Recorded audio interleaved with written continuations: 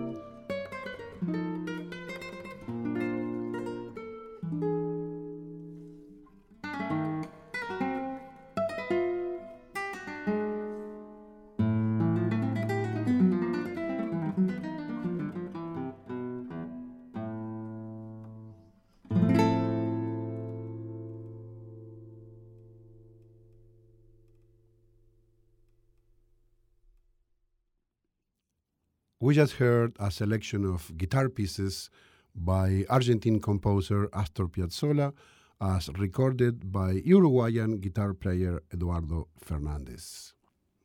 Today we are celebrating the great music for the guitar written by Astor Piazzolla. On the second part of the show, we are going to have the Tango Suite for 2 guitars in 3 movements in a full concerto, the double concerto for bandoneon and guitar. To stream free episodes of Fiesta, please go to our website, wfmt.com/fiesta. And of course, you can always like us on Facebook. Esto es Fiesta, volvemos en unos instantes.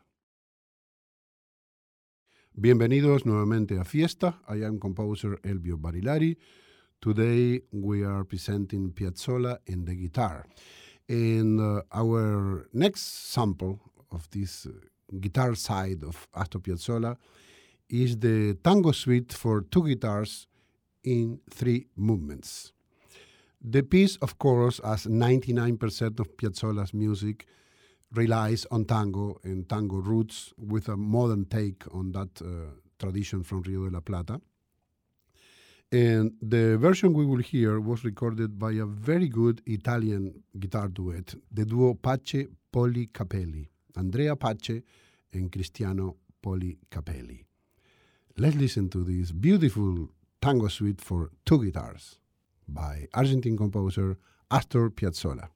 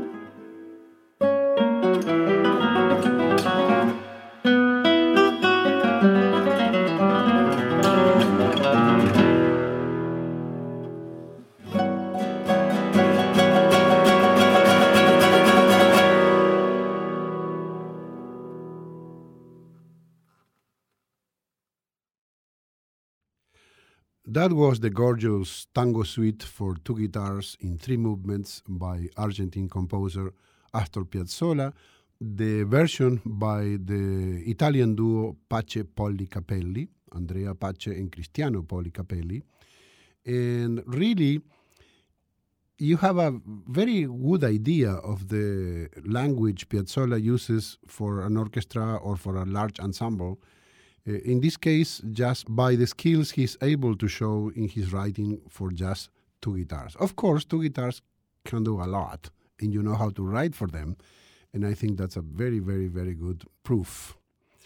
Today on Fiesta, we are presenting Piazzolla and the guitar. I am composer Elvio Barilari. One of the most beautiful pieces, including the guitar, is his double concerto for bandoneon and guitar.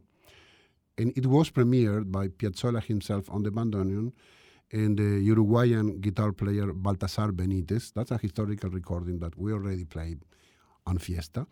Today we are going to present a modern recording that features the Solisti di Parma, Italian group, with an Italian guitar player, Matteo Mella, and a Norwegian bandoneon player, Per Arne Glorvigan, a great bandoneon player. Let's listen then to this beautiful recording of the double concerto for bandoneon and guitar by Argentine composer Astor Piazzolla.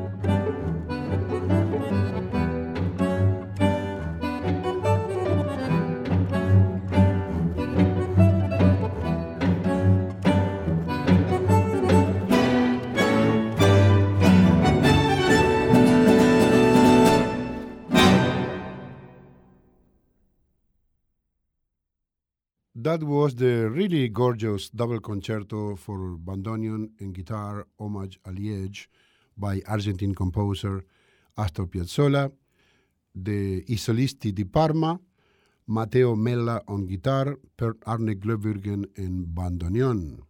That's the right pronunciation, bandoneon, with an accent at the end, bandoneon. If you enjoy this show, please, you can go to wfmt.com/fiesta, and there you can stream free episodes of Fiesta. You can also go to Facebook and like us. You can write to us. You can learn more about Latin American music. Muchas gracias to our producer, Daniel Goldberg. Muchas, pero muchas gracias to our main sponsor, Joey Saxon. Y por supuesto, muchas, pero muchas gracias para todos ustedes. Estamos en la cadena radial de WFMT.